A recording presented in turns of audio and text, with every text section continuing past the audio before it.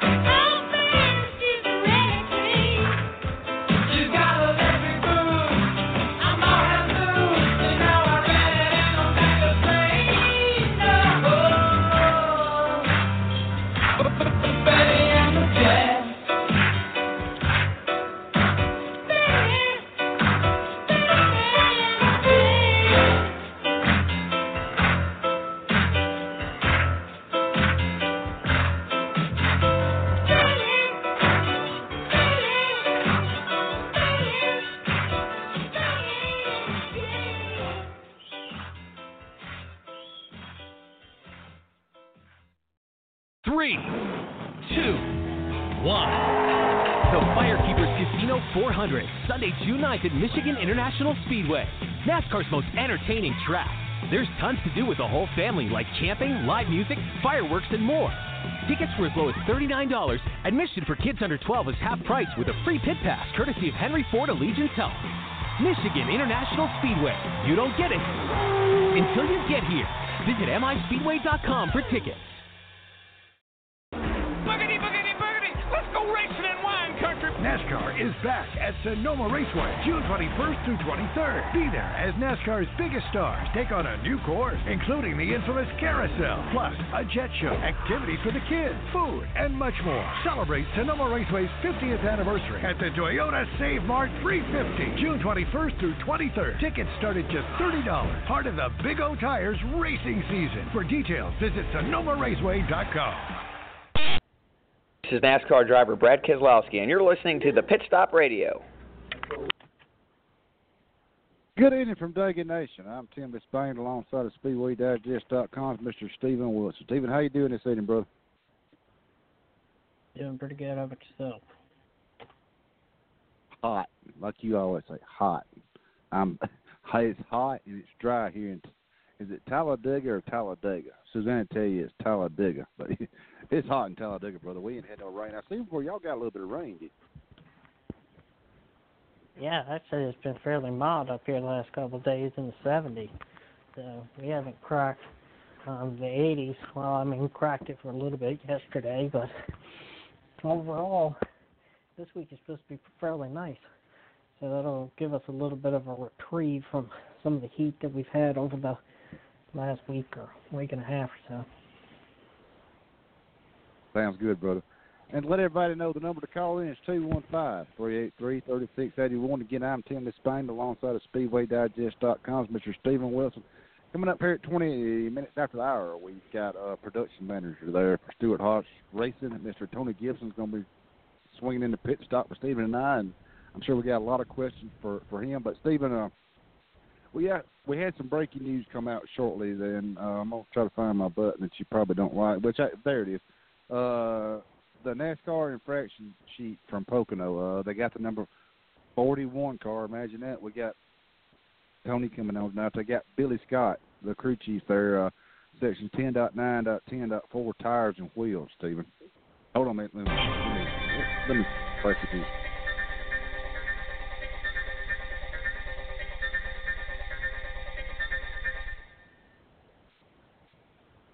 Yeah, NASCAR released it on Tuesday this time. So a lot of times, Stephen, it's Wednesday before they release the penalty report, and it is it's just a safety level penalty. They got Billy Scott for $10,000 on the tires and wheels. You want to talk a little bit about that? Well, it's just a standard run-of-the-mill penalty. We see this pretty much every week. At least one team is tagged for, one lug nut loose on the car. So, just some run-of-the-mill, and most of these teams have just gotten to the point where they're just paying the fine and getting over with it because it's really, in the grand scheme of things, it's not hurting the team. Maybe a little bit financially, but aside from that, it doesn't hurt the driver, it doesn't hurt the points, so might as well just pay the penalty and go on. And, Stephen, for some of our listeners, I don't know this, and I hate to put you on the spot, but these fines that are paid by these teams, the crew chiefs, or what have you, exactly where does that money go back to NASCAR? What do they use that for? I don't want to put you on the spot, but I don't know, and I was just asking. So all the money that is collected through these fines throughout the year is sent to the NASCAR Foundation for charity. And they use that money for the NASCAR Foundation for various different charitable projects that either NASCAR themselves are working on or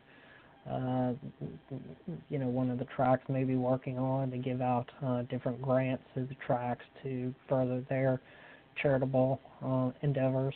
So yeah, that's what all this money goes back to. Is it's a charitable contribution to the NASCAR Foundation. However, the teams, I do not believe that the teams themselves can write it off as a charitable contribution. Now, I may be wrong about that, but I don't think that they can. But NASCAR just takes all this money, gives it to the NASCAR Foundation, and NASCAR Foundation then hands out, either directly works with charitable groups or hands it out grants to different, like the Betty Jane France Award, where they pick somebody in the community give them some money to continue their charitable work. That's an example of where some of this money would end up at, as well as the pediatrics at the hospital there in Daytona that works with critically ill children. So, those are just some of the things that the NASCAR Foundation is involved in, and there's many, many more. But those are probably two of the things that many people would probably know about readily offhand. But it does go for a good cause at the end of the day. Thank you for clarifying that, Stephen. I've been wanting to ask you that for some time now, and there's been a lot of people on social media asking me that, and then I said I do not have an answer. I said let me go to the expert, SpeedwayDigest.com, Mr. Stephen Wilson. And Stephen, before we get Tony coming on here shortly, Ross Chastain made a big statement today, and he declares he's running for the NASCAR Gander Outdoors Truck Series Points Championship. That come out today with a note you and I got, and I did not. I thought you had to declare which series you were running for a championship prior to the start of that year's series, Stephen. Can you clarify that for me and also for our listeners? So you do declare it at the beginning of the season before you start running as to which series that you're going to be collecting points in and declared for points. However, a driver can switch their points at any time in the season. We've seen this happen multiple times before. We know that Landon Castle has done this in the past couple of seasons with JD Motorsports to help them out. But I think this is a statement from Ross Chastain where he feels that he's going to be the most competitive in that truck going forward. Now, he's got a tough road ahead of him. He doesn't get any points. The win doesn't count towards the playoffs. He starts at 0. So he's got about 8 races or so that he's going to have to go and collect as many points as he can. I think it's going to be a very tough road. I think he's going to have to get a win, no doubt, and he's going to have to be in the top 20 in points to even be eligible. So right now, he's down there 23rd, 24th, 25th, somewhere. I think, I'm sorry. I think he's a little bit farther down the board than that. But either way, these next couple of events that are coming up, the Triple Truck Trial, it's just going to start at Texas, and then they're going to have Gateway and, forgive me, I forget what the third track is, but there's not going to be any Cup drivers in it. There's going to be no Xfinity Series drivers in it. It's just going to be Gander Truck Series Gander Outdoor Truck Series drivers in these events. Had Ross Chastain declare points at the beginning of the season, he would be second in the points right now with 321 points, 10 points behind Grant Enfinger, but with 1 win. So he would go into the playoffs right now, as it currently sets, as the number 1 seed in the playoffs had he committed to the Campbell Truck Series points. So it sounds to me that he's going to focus all of his energy there in the Truck Series, and I think that by what I gathered, not only from that statement but other statements that have been made, that he may not be entering as many Xfinity Series races or Cup Series races here in the future because he's ran every single race in all 3 series up to this point. He's the only driver to do so this season. But he is going to have to skip out on Michigan to run down in Texas. So I think it will be, again, a hard road for him, but we've seen what Nice Motorsports is putting together with that truck, and I have no doubt that they are going to give it everything that they can. Stephen, to add to your point there, yes, Garrett Smithley has been pinned to drive the number 15 there for Premium Motorsports at Michigan. Just like you said, Ross has relinquished that ride. And to let some of our listeners know, Stephen, that might not follow Ross Chastain like you and I have. We've had him on the show multiple times. Last year, he is let me say this before I go back to last year. He is a driver there for JD Motorsports that has been loyal to Johnny Davis and that team and runs really, really well. And then last year, he got the opportunity to go to Chip Ganassi Racing with DC Solar. And he actually won a race. And you and I seen him. He was going to win a race at Darlington, that Xfinity Series race there at Darlington. Him and Kevin Harvick had their altercation. And to talk a little bit about this young man, just like you mentioned, every time a seat comes open, if he can get into something, he's going to get in it. And, Stephen, going back to last year, and with him signing with Chip Ganassi and all this legality stuff falling apart with DC Solar, and with him sticking in there like he's sticking in there, like old ingrown toenail, like I'd say, this young man down the road has got something coming. It's just a matter of time, correct? Well, I remember, if I remember correctly, I don't know if it was right after his Kansas win or if it was another time that we had him on the show. I remember him asking him, why doesn't he take all these sponsors and effectively just build one big sponsorship package for one series and find a team or, whatever and go at it. I don't remember what his answer was to it, but I think he has. I think he's now in a position where he can kind of do that. He's capable of winning. I think we've seen him as being able of winning in these series, and I think the sponsors are now starting to come on board to allow him to make this run.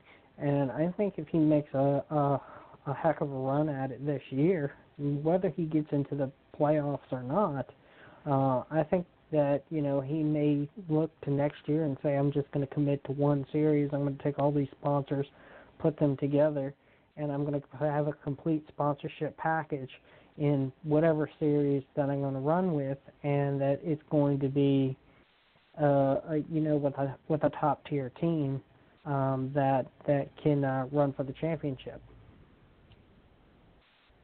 I would definitely agree. And, like I mentioned, we've had Ross on multiple times. You've got him. We've got him. I want to thank Scott Rivas for everything that he has done for us. Also, to let our listeners know, Scott Rivas is the hauler driver there at JD Motorsports. And coming up here shortly, we've got Tony Gibson, nicknamed the Old Man. But, Stephen, do we have any? I know Spencer Boyd come out. We've got a note on Spencer Boyd in the NASCAR camp. Here I go, like you did. NASCAR Gander Outdoor Truck Series. ClickandBuyGuns.com partners with Patriot NASCAR driver Spencer Boyd this weekend at Texas Motor Speedway. And you and I have been fortunate enough to talk to Spencer, had him on the show. He actually does a show on our network, Speedway Digest Radio, SpeedwayDigest.com. Speedway Digest Radio Network on Blog Talk Radio. I'll get it right in a minute. He does a show on Monday evenings, and they actually do a Facebook Live with the radio show and all that. You and I, Suzanne and AM, talked to him at Charlotte. But that's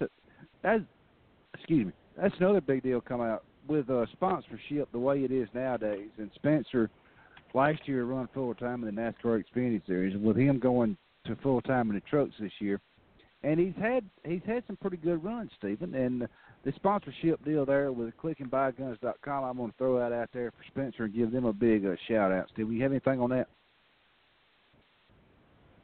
I'd have to go back and look at it. I don't have it in front of me right now. Okay, sorry, I didn't mean to put you on the spot, but they announced, I think it was yesterday. Yeah, yesterday, that ClickandBuyGuns.com. I'm gonna have to go on that website and check all that out. But yeah, Spencer's a real asset to us too, Stephen. NASCAR Gander Outdoors Truck Series driver, and I want to thank him and Joshua Altus, his PR guy, for what all they do for the show. They stick right in there. Stephen, I was trying to find if there's any more breaking news we had come out before we bring Tony on. Tony hadn't called in yet. I'm looking through my notes. I know Richard Childress Racing had an announcement today. If you could find that one out, I'm looking for it now. Try not to have any dead air, but Richard Childress Racing announced a deal with Tyler Reddick with I can't find it. Stephen, have you got it?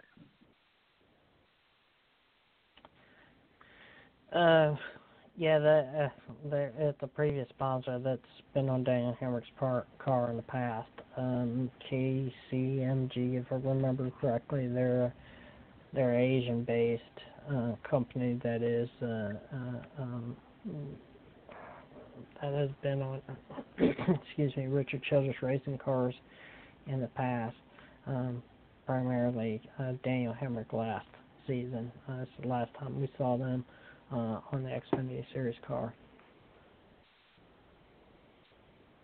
And Steve, let's go ahead and bring on our guest tonight. Legendary crew chief, been around, Stewart Haas Racing. He's done a lot. As of right now, he is the production manager at Stewart Haas Racing for all 4 teams. Let's bring on Mr. Tony Gibson in the pit stop. Tim Disspain and Stephen Wilson.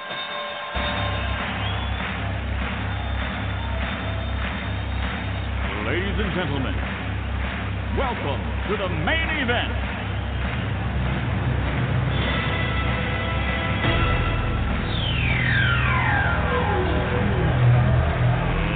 Let's get ready to rumble!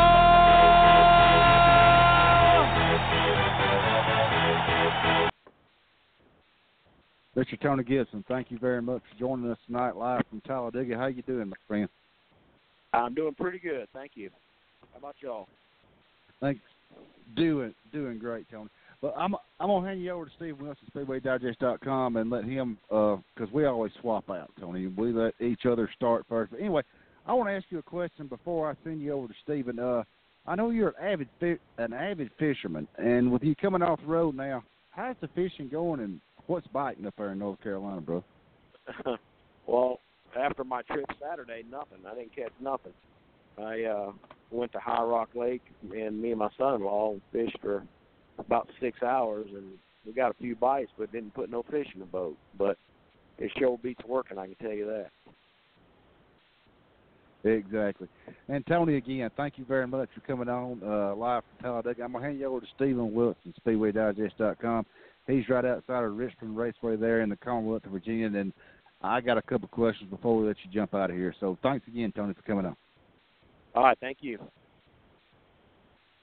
Thanks. I appreciate you taking time to come on here tonight, Tony. I wanted to start off kind of, at the beginning of your career. You're originally from Daytona Beach and down in Florida, and you came up early on in your career to come up to North Carolina. I think most people would probably remember you not for, your beginnings in NASCAR, but your work with Alan Kulwicki. So can you just talk about how that relationship developed for you, and just some of the things that maybe, we've heard stories of Alan Kulwicki, him being in the garage late at night, early in the morning, working on the car, turning wrenches, just like the mechanics on the road. But can you just tell us, just how that developed, that relationship with him developed, and kind of what you were able to experience in that era, especially for somebody like Alan Kulwicki that wasn't, the most funded driver out there, and eventually won the championship in '92. Yeah, so I was actually at the time, in 1986, I was working for Norman Degree in North Carolina here, and I was hanging bodies. We were hanging bodies for Robert Yates, and we did some Ford teams, and so we had Venturini Motorsports. They were in ARCA racing, and we would actually hang bodies for them. And then Alan ended up renting part of Norman's shop there on Lane Street. And so I worked in there, did mechanical work and mostly hanging bodies. And that's how I met Alan. He was just renting his shop. We became friends, and he kind of saw what I could do. And I kind of thought it was pretty cool how a guy like him was trying to do everything by himself, and with a pickup truck and an open trailer, and I thought it was pretty cool what he was trying to achieve. So we actually kind of made friends just from working in the same shop together. And then Alan moved out of there and moved over to a little shop off.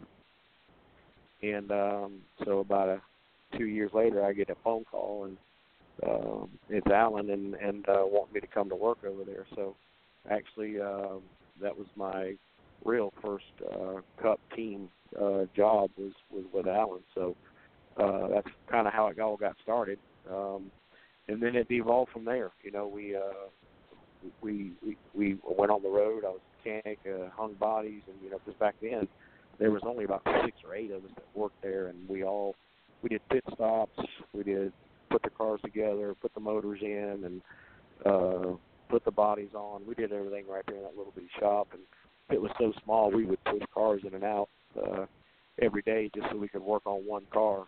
And you know, that's how my relationship got started, and it blossomed from there, and you know, winning races and finally to go on and win a championship. But you know, I became really close friends with Alan, and we did a lot of stuff outside of racing, and became really close friends. So you know, throughout those few years, it was you know, I had a great time, and obviously it kind of put me on the map. You know.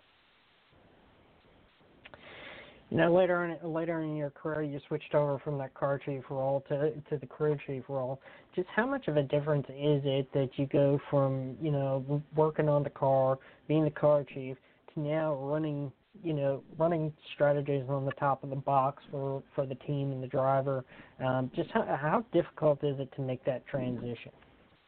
It's the hardest part about it is not the car side of things. The hardest part is managing the people. You know, when you're a crew chief, you're responsible for a whole lot more people, you know, plus the car. But the car chief is pretty much, you know, the guy that takes direction from the crew chief and kind of makes sure that, you know, his direction gets put into the race car and the car is mechanically sound and all the setups get put in, the setups are right, and that, you know, the car chief kind of guides the rest of the crew members. So once you become a crew chief, you know that your responsibility obviously is not only for the race car and communicating with the driver, but it's also making the decisions on setups and, you know, pit stops and the day-to-day operations of that race team. So just the responsibility on your shoulders is a lot heavier just from the people side of things. But as far as the car side, it really doesn't change anything. The car chief does just as much as a crew chief as far as the setups and stuff like that. So they're real critical people. Like in today's world, it's so computerized and engineering driven, and it's just so complicated now. It's pretty much like a football team. You know, there's a head coach and then there's a line coach and there's a defensive coach and there's an offensive coach, a quarterback coach. So you have to spread it out now, and one guy can't do it all anymore. So you know, you have to have several engineers that work for you that work in different things about the car or about the pit stop strategy. And, you know, the crew chief's biggest job is you know, just managing the people and communicating with the driver and looking at wind tunnel stuff and simulator work and staying close with the driver. So it's quite a bit different than it was, you know, even 10 years ago. In 2017, you won the Daytona 500 with Kurt Busch. You know, that's the biggest race that NASCAR races all year long, and it really just kind of sets the tone for the entire season. As a Daytona 500 winning crew chief, what does that mean? You know, people see you guys on the box, the elation on the box and victory lane, but when you talk about being a Daytona 500 winning driver or Daytona 500 winning crew chief, what does that mean? How is that different? How does that totally separate or totally differentiating from a regular season win? Just how big is it to a team or a driver or a crew chief to go in there and win something that big? Yeah, well, like I said, that's our Super Bowl. That's our, you know, instead of being at the end of the season, that's at the beginning of the season, and you know, it's a prestigious race, and there's not too many people that have won that race if you look back. So, and you know, so many things have to happen perfectly to win that race on that day. It is so hard to win, but that's our Super Bowl. It's like a baseball series. It's like, you know, the football team winning the Super Bowl. That's how big that race is to a crew chief or a driver or even the teams. You know, it just means so much to be able to say that you're the champion of that race, and it's pretty exciting, and it was emotional for me, obviously, because it was my hometown, and I grew up not even 6 miles from that place, and I was born at Halifax Hospital, which is less than a half a mile from that place. So that the first racetrack big racetrack I ever walked into was Daytona. So it meant a lot to me, other than just the Daytona 500, to win in front of family and friends, and when you're a kid growing up, my family's raced, my brothers, my dad raced. That's all we've ever done. So, you achieve to win, to be something, and I always wanted to be a crew chief, and that race, Daytona 500, is the one you always want to win. That you just, maybe someday I'll be there, maybe someday I'll get there, and maybe someday it'll happen for me. So, in 2017, it happened for me, and it happened for my guys, and I was so happy for my team, because the team, those guys have been with me for 16 years, through the DEI days and the Stuart Haas days. And so we had been together a long time, and we'd won it before with other drivers, but to win it as a crew chief is just a totally different feeling. It's like the head coach winning the Super Bowl. So that kind of puts it in perspective of what it feels like. My final question to you is, you've worked with some of the biggest stars in the sport, not just Quickie and Kurt Busch, but you've also, you work for Stuart Haas Racing, which is founded by Tony Stewart. You've worked with Mark Martin, Bill Elliott, Jeff Gordon. You named some of the other stars in the sport over your career. Who do you think that you were the most surprised about in their driving ability, and what was the best piece of advice that maybe one of those drivers gave you? Well, I think I think the one that impressed me the most, as far as that just pure drivability and the passion about racing, would have had to been Mark Martin. We're still great friends and talk all the time, but he's probably the one as far as me crew chiefing a driver that I felt like kind of helped me, guide me along, give me some good advice about never quitting, never giving up, believe in your guys, believe in yourself. And, Mark Martin's the reason that we all went to Stuart Haas Racing. We had the Army sponsorship at DEI, and when DEI closed down, Mark Martin called Tony Stewart and talked to the Army folks there with the sponsorship, and said that they would be foolish not to hire that whole team and bring them over to Stuart Haas Racing and put us to work. And that's what we did. If it wasn't for Mark Martin, that never would have happened. So I'd say Mark's probably the most influential driver that I've been around, other than Alan, obviously, who has helped guide me and give me some good direction. And still today, we text and Facebook back and forth, and I seen him at the Hall of Fame when we did Alan's induction a little ways back, and reminisce about old times when I crew chief for him and racing. Even back when we were late model racing out of Florida, Mark would come back down there and race against us. So we've been friends quite a long time. I appreciate you taking the time to come on here tonight. Best of luck. You being off the road now, but I'm sure you got plenty of work to do over at SHR these days. But best of luck throughout the rest of the year, and I'm going to throw you back over to Tim. All right, I sure appreciate it, buddy. Thanks, Stephen. Tony, Stephen touched on a lot there. I want to touch on a little bit back last year. After Rodney Childers got suspended for the final 2 races due to a L1 spoiler penalty, you had the crew chief, the number 4 there, Kevin Harvick. Can you talk a little bit about how that went down, and did you really want to do it, bro?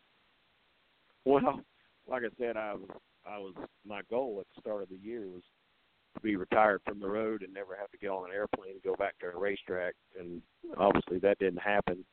But that's part of my agreement with Stuart Haas Racing is, I go to 6 or 8 races. Most of them are close that I can drive to. But, I knew that going in, that if something happened to, a crew chief, like earlier before that at Bristol, Johnny Klausmeyer, he couldn't be there on Friday or Saturday, so I had to fill in for him with Eric, and then at the end of the year with Harvick's deal and Rodney's deal. So, I kind of knew that sooner or later it would probably happen. I didn't know it was going to happen from a penalty, obviously, but I figured, at some point in time I had to fill in for somebody. But it was one of them deals. It happens, and we're a strong organization, and when it happened, we're like, okay, this is what we're dealt with, and how are we going to address it? And when we got the news, we all jumped in a room and talked about how we were going to handle things and how we were going to do it, and as a company. And I thought it went really well. Everybody did a really good job. I know all those guys, obviously, because being in the shop 24/7, I know that team really well. I know everybody on that team really well. So I fit right in. Didn't have any issues with that. And, obviously I've had experience with Harvick as far as, being around him quite a bit, talking to him, when he's at the shop and some of the debriefs that we were in when I was crew chief. And so it wasn't that big a deal for me. I mean, I just felt like, it was just another day at work, and I just got after it. So I thought everything went well up until we had the flat tire at Phoenix. We sat on the pole and won both practices, and we were leading the race and had a flat at the end of that stage. But we overcame. It was a stressful day. I didn't want it to come down to that kind of stress. I was just looking for an easy get in there, sit on the pole, win the race, and go home, go on the homestead. But it ended up being a lot more work than that. But, we overcame it as a team, and everybody pulled together, and, we made it to homestead, and we were 18 laps away from winning that one. We're leading the race, caution comes out, we get beat off pit road, and it is what it is. But I felt like the team as a group and the company as a group, we addressed what was in front of us, and I thought everybody, we hit on all 8 cylinders, and we did our job, and we just come up a little short. And Tony, talk a little bit about, I know, like you and Stephen talked about, you've been running sport for some while now. You've seen the rules packages change and all that. But now NASCAR has implemented the optical scanning system. And I want to get your thoughts on that if I can, Tony. I know, back in the day, that's chocolate's quote there. But the optical scanning system now, I mean, it really, really comes down. It looks at everything on the car. And I want to get your thoughts on that, if I can, Tony, before I let you get out of here. Yeah, it was quite an eye opener. It's obviously something that none of us had ever seen before. We have had some white light scanning before, experience with that, but never the Hawkeye scanning, which takes a lot more points. So yeah, it took a little getting used to. We worked really hard, obviously last year, on how to work with that thing, and I felt like we did a good job as a company to exercise and get the best out of that we could. But basically that thing is it has projectors in it, and it has lasers, and basically it looks like a discotheque inside when all the lights come on, and it picks up thousands of points on the car. And then it takes all those points and it makes a graph out of them, and it kind of just draws a picture of a car. And so it can tell exactly to the thousandth on the surface of anything. No matter what you put in there, it can tell you exactly, what that surface is. And if you put in a tolerance of what it's supposed to, the model that it's supposed to be measuring, it'll be spot on. So trying to find ways to get around that thing is challenging. It's a really small box we work in, and that thing is really smart. But we try every day to do our best to beat that thing. And but sometimes you're able to find a little something, but most of the time it's pretty accurate, and it keeps everybody in the same box. Amen, Tony. And Tony, before we let you jump out of here, we always let drivers. We always let everybody thank their sponsors, thank anybody that has helped them get to where they're at now. But you as a crew chief, I know you go back in the day, like I said, Chocolate. Thank anybody that has helped you, any sponsors you want to thank for Stewart Haas Racing. Tony, we're going to give you the floor. Yeah, well, we have a ton of sponsors. Obviously, Haas Automation with Gene Haas is our major sponsor. He's the one that kind of pays all the bills and puts everything together. And obviously we don't have all our races sold on every car, just like everybody else. And Gene makes up the difference. So,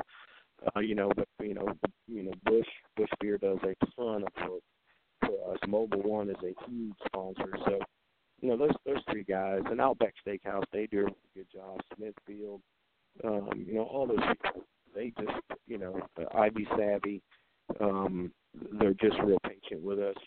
Last year was one of those years where, a lot of companies never experienced 13 or 14 wins in a season and 4 cars in the final 8 in the chase. And this year we're struggling just a little bit. We've had speed, but we can't close it. So I just want to thank all those sponsors and people that stick behind us in the good and the bad. So, we have a lot of great sponsors, and we're real privileged to have those folks on board. And obviously we wouldn't have a job. So, it's very important to perform and keep those folks happy. Listeners, legendary crew chief there, Tony Gibson, joining us. Tony, thank you very much. Tell your better half and all the kids there we said hello, and thank you very much, Tony. We'd love to have you back on later. All right, Tim. I appreciate it, buddy. Take care. Thanks for having me on. Thanks, Tony. All right, buddy. Stephen, Tony Gibson there, Stewart Haas Racing. He made a lot of comments there. You had a lot of questions also, and I asked a question there about, well, I don't know where I'm going with that. Stephen, just let our listeners know a little bit about what Tony Gibson had to say there. Good friend of mine, good crew chief, one of the best crew chiefs ever. And let me go ahead and say this. When you brought up that question about Alan Kulwicki, that brought back memories. And he went back there. He was the car chief there. Alan Kulwicki, God bless his soul, he lost his life there. But that's just some awesome stuff, Steve. I don't know what to say. I'm stuck for words listening to Tony Gibson talk about Alan Kulwicki. Well, there's a lot to talk about Alan Kulwicki. Unfortunately, that was just, we would have to dedicate an entire show to it. So, a lot of people that came up watching the sport remembers in '92 when, Ford Motor Company allowed him to change the name of that Thunderbird at Atlanta Motor Speedway to the Underbird because, they were an underfunded team. They were, not the favorites to win. That just kind of harkens back to a day when the drivers not only drove the cars, but they got out of the cars and worked on them in the garage. And we have a few drivers today that do that, but it is getting less and less all the time. Drivers today are given one job: get in the race car, hold the steering wheel, drive a race car, win a race. That's their only job. They rarely ever turn a wrench. Most of them don't know the mechanics of the cars, and that's unfortunate. Because it kind of, I think the famous scene in Days of Thunder, where Carl Trickle gets out and says, "Look, I don't know what you're talking about," and I think there's a lot of, some of the struggles that drivers have today is they don't know how these cars are built. They just don't know, and when you're trying to work with a driver that can understand the differences between tight and loose on a racetrack, but sometimes the things that they need to change from a tight and loose perspective on the car, they just don't know. They just may not know the mechanics of it all. Sure, you got Ryan Newman out there who he has an engineering degree. The guy could probably build one of these cars if he had to build them. But Alan Kulwicki was just one of those drivers that could build the car, worked on the car, got out of the car in between practices, stayed late, came in early, worked with nothing and won the championship. Beating out teams as, the Hendrick Motorsports of the day, the Robert Yates of the day, the Richard Chosers of the day, the Junior Johnsons, you name somebody back in that era, and they were able to beat them because of, I think, a lot of it being that Alan Quickie was not just only a good driver, but he was a good mechanic too. So he knew how to tune the cars to his driving style. And, I think that's just today, it's unfortunately just a lost art with a lot of drivers, and even the younger drivers coming up. Most of them don't turn a wrench in a car anymore, from the time that they're in late models, which are short track, all the way up until they get into ARCA or K&N or trucks or Xfinity or Cup or whatever. They've just never turned a wrench in their life, and I think it's just an unfortunate lost art, something that, again, I think Alan was just, he was just so proficient at it, and he was a perfectionist at the same time. So, I think it just shows, I think it just shows, just the different eras that we're living in. But, yeah, just, we could talk about Alan for hours on end. Amen, brother. I know we can. Let's take a little quick break, Stephen. Let you get a breather. I get a breather, and let our darling, my darling wife, Suzanne, handling the phone lines there, get a little breather. We'll be right back from the Pit Stop Radio studio here in Talladega Superspeedway, and Stephen Wilson is right outside of Richmond Raceway. We'll be right back after this quick song from Three Doors Down.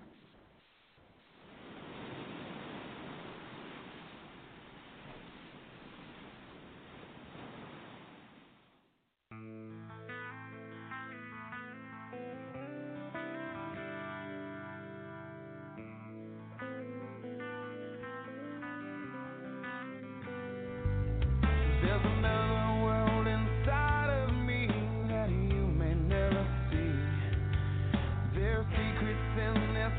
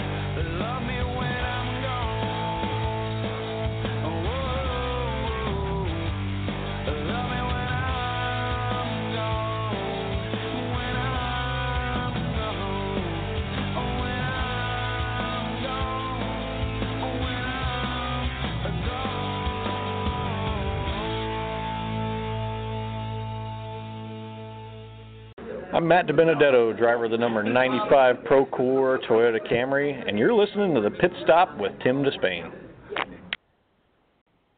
We're back live from Duggan Nation. I'm Tim Disspain alongside of SpeedwayDigest.com's Mr. Stephen Wilson. Stephen, we had some breaking news come out of the media center there at about Kyle Busch. Quote unquote, stop talking about the package. Stephen, I mean, you know, you and I are media members. Jeff Luck, Bob Parker's there, and there was a local media guy that got jumped on by Kyle Busch there about talking about the package. And, I mean, you know, sort of seems a little bit childish, don't it, bro? Well, I think, you know, he's been asked time and time again, and I think his answer doesn't really change. Honestly, sometimes I don't know how you can ask the same question in so many different varieties and expect a different answer. You know, no disrespect to the guy that asked the question in the media center. He was a local newspaper guy that you know, that covers the sport. But you know, that question had been asked before several different times for several different people over several different weeks. You know, he was asked about it at Charlotte. He said it sucked. He came to Pocono. He said it sucked. He said before it sucked. And I don't. You know, you can ask the same question over and over again, but if Kyle Busch is, you know, his answer is that it sucks, then it sucks. It's just you're not going to change his mind. And you know, that's his opinion of it, and everybody can have their opinion of the package or whatever they want to have an opinion of. But you know, I think Kyle Busch was just kind of just saying, look, you know, you've asked me, not you personally, but you know, this question has been asked of me, you know, multiple times. I've given you my answer over and over again, and I'm not really going to change my answer. I have no intention of changing my answer. And you know, we all know that when we ask Kyle Busch a question that you don't know the response you're necessarily going to get sometimes from him. And, you know, I think that's why it becomes so noteworthy that, you know, the question was asked and the way he answered it is, you know, it became noteworthy. And a lot of people have talked about it and spread on social media, and we're talking about it. Others have talked about it on the radio, on TV, wherever the case may be. And, you know, honestly, you know, I think Kyle Busch has just set his mind to, that's his opinion, and, you know, there's no really further discussion on this topic unless you have something in specific that, you know, aside from what do you think, you know, I think he would probably be willing to have a conversation or answer questions if somebody had something in specific that they want to ask. And, you know, maybe it's not necessarily surrounding the package itself, but maybe it's a change in the package. Maybe it's one component in the package that they have a question about. You may have got a totally different answer, but my takeaway was that, you know, he's just been asked it multiple times before, and, you know, he's done answering the question. So, you know, let's move on.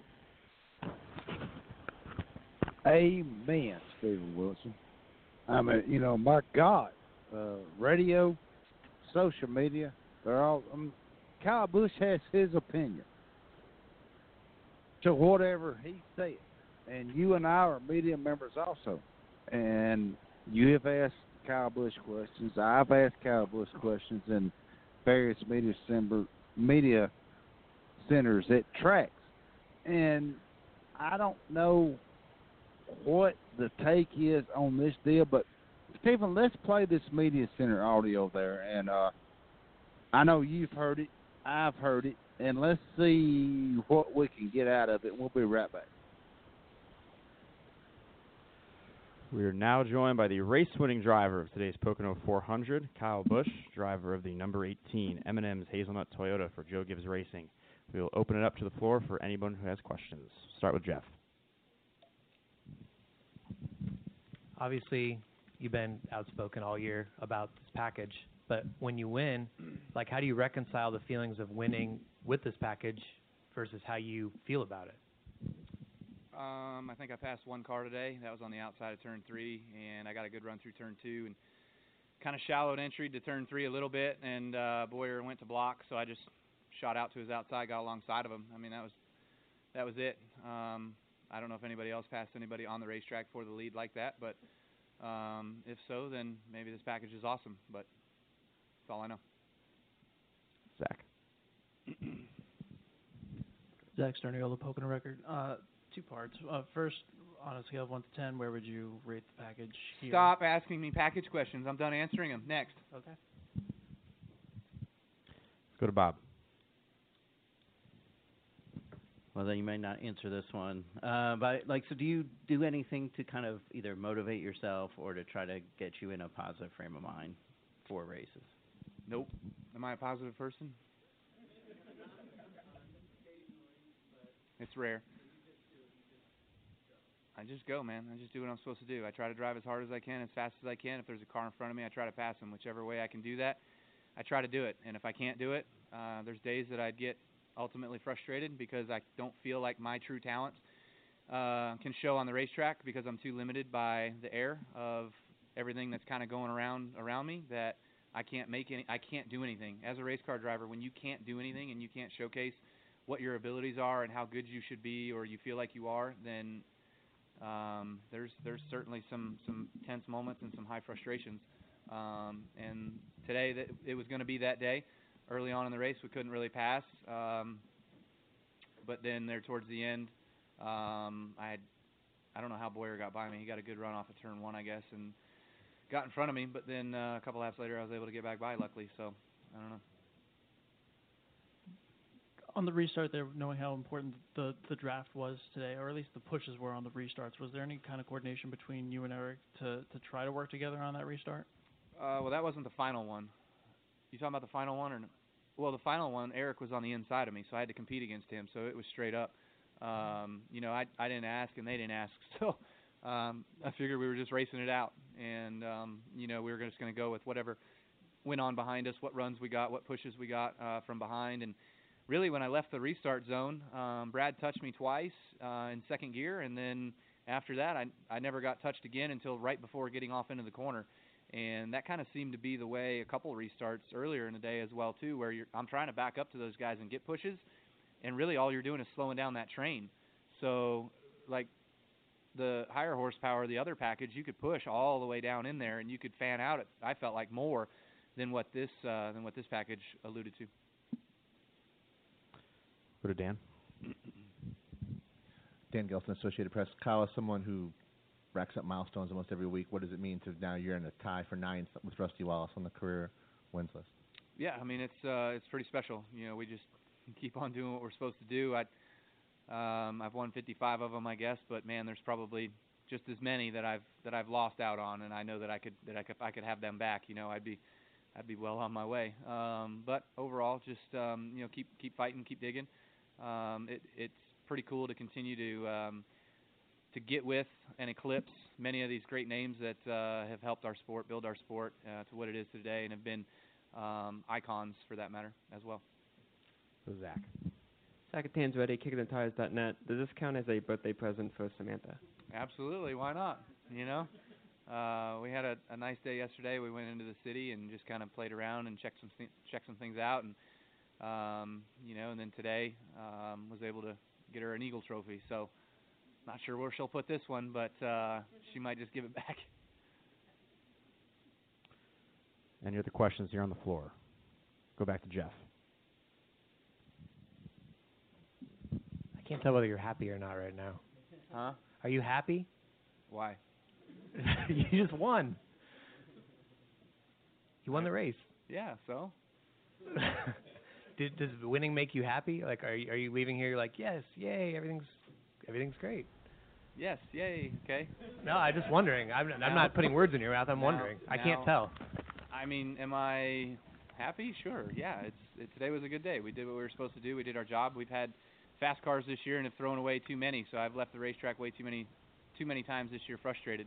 And I guess I try not to let the highs be so high and the lows be so low. But I could probably roll somewhere in the middle. So when you win, there's a lot of guys that enjoy it a heck of a lot more and get the high from it. But to me, that's what I'm supposed to do. That's my job. And so today was a successful day.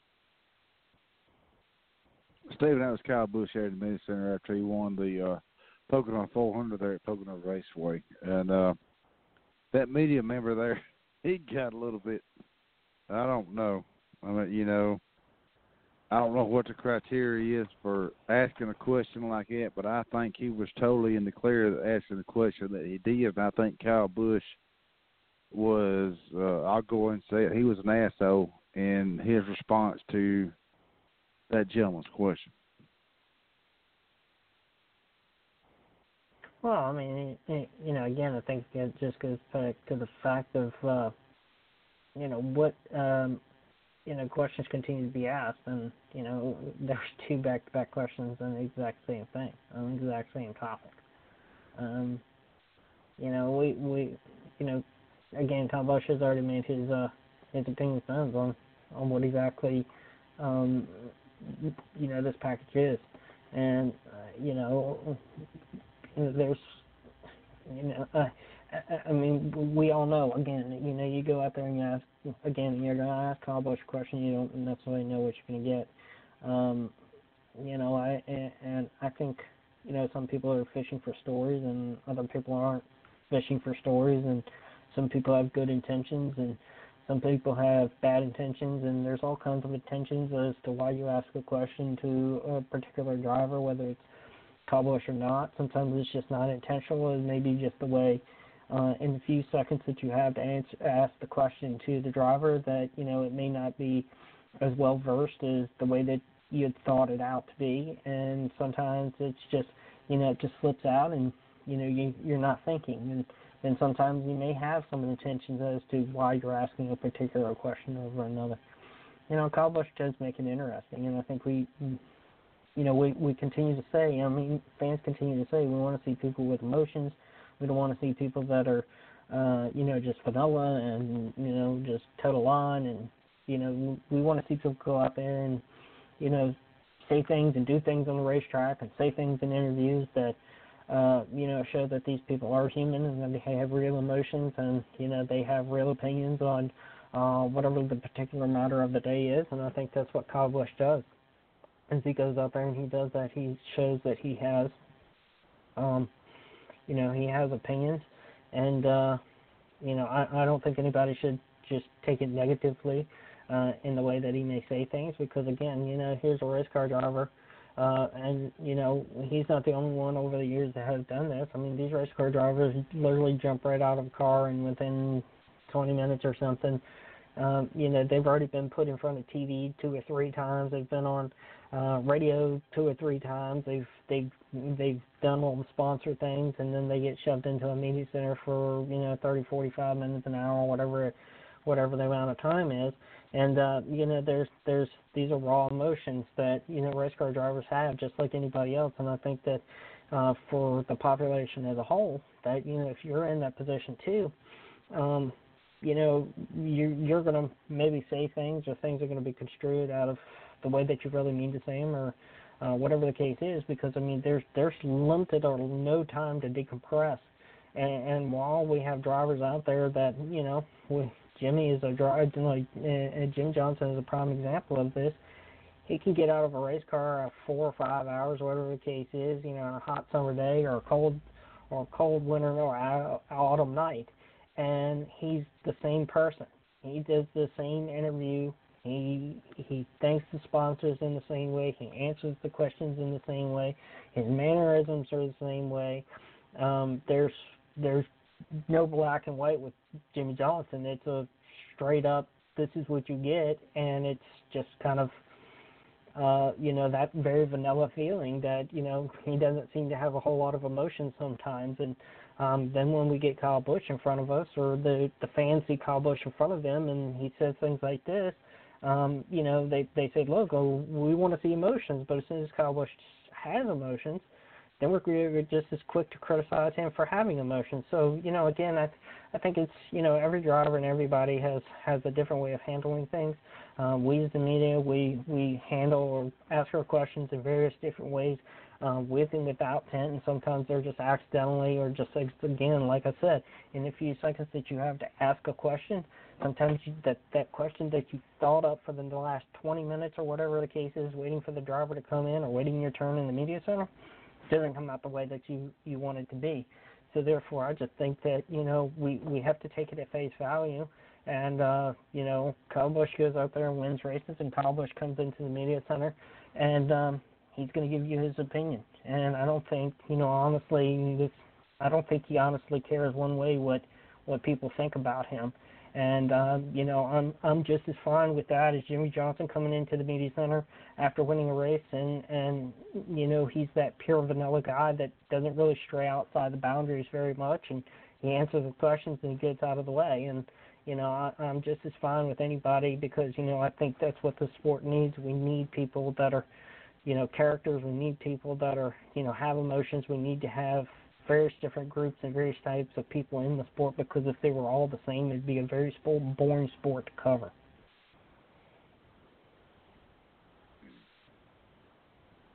Very well said, Stephen. And before we jump out of here, I want to thank Tony Gibson there,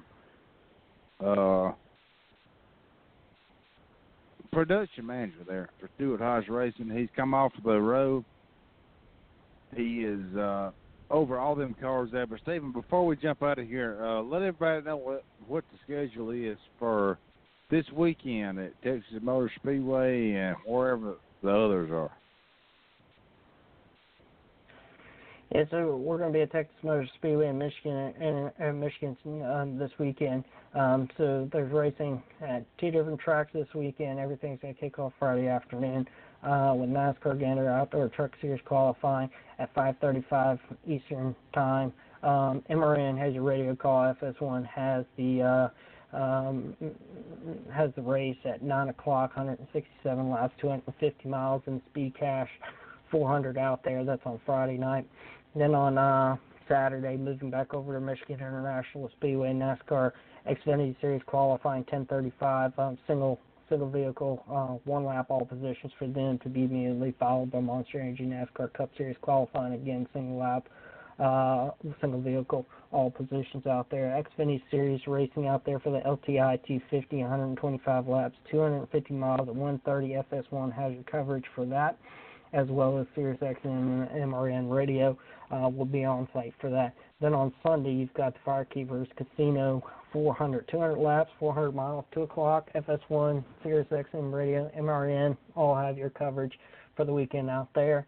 So we've got, this will be the last race for, we're going to get a Monster Energy NASCAR Cup Series. We're going to get a week off after this race on Sunday before we go to Sonoma. So these guys will last race for them before they get a little break. Thanks, Stephen. Let everyone know everything you thought you did on social media and your website, brother. And we'll jump out of here.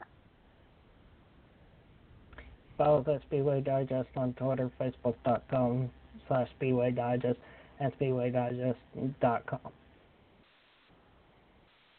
And, Stephen, thank you very much. And I want to thank Tony Gibson for joining us tonight to talk about a lot there at Stewart Haas Racing. And we will talk to you next Tuesday evening, live from Talladega, Alabama. I'm Disspain, alongside of SpeedwayDigest.com, Mr. Stephen Wilson.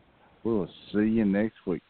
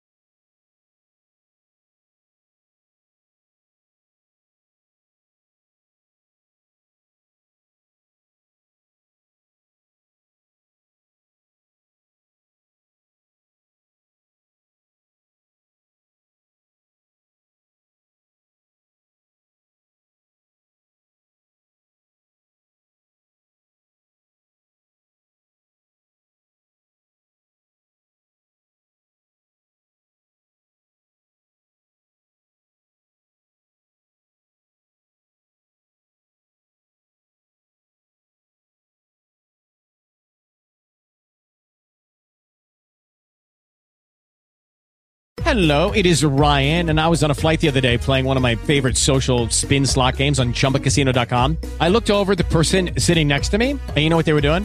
They were also playing Chumba Casino. Coincidence? I think not. Everybody's loving having fun with it. Chumba Casino is home to hundreds of casino-style games that you can play for free anytime, anywhere, even at 30,000 feet. So sign up now at ChumbaCasino.com to claim your free welcome bonus. That's ChumbaCasino.com and live the Chumba life. No purchase necessary. VGW. Void where prohibited by law. See terms and conditions. 18+.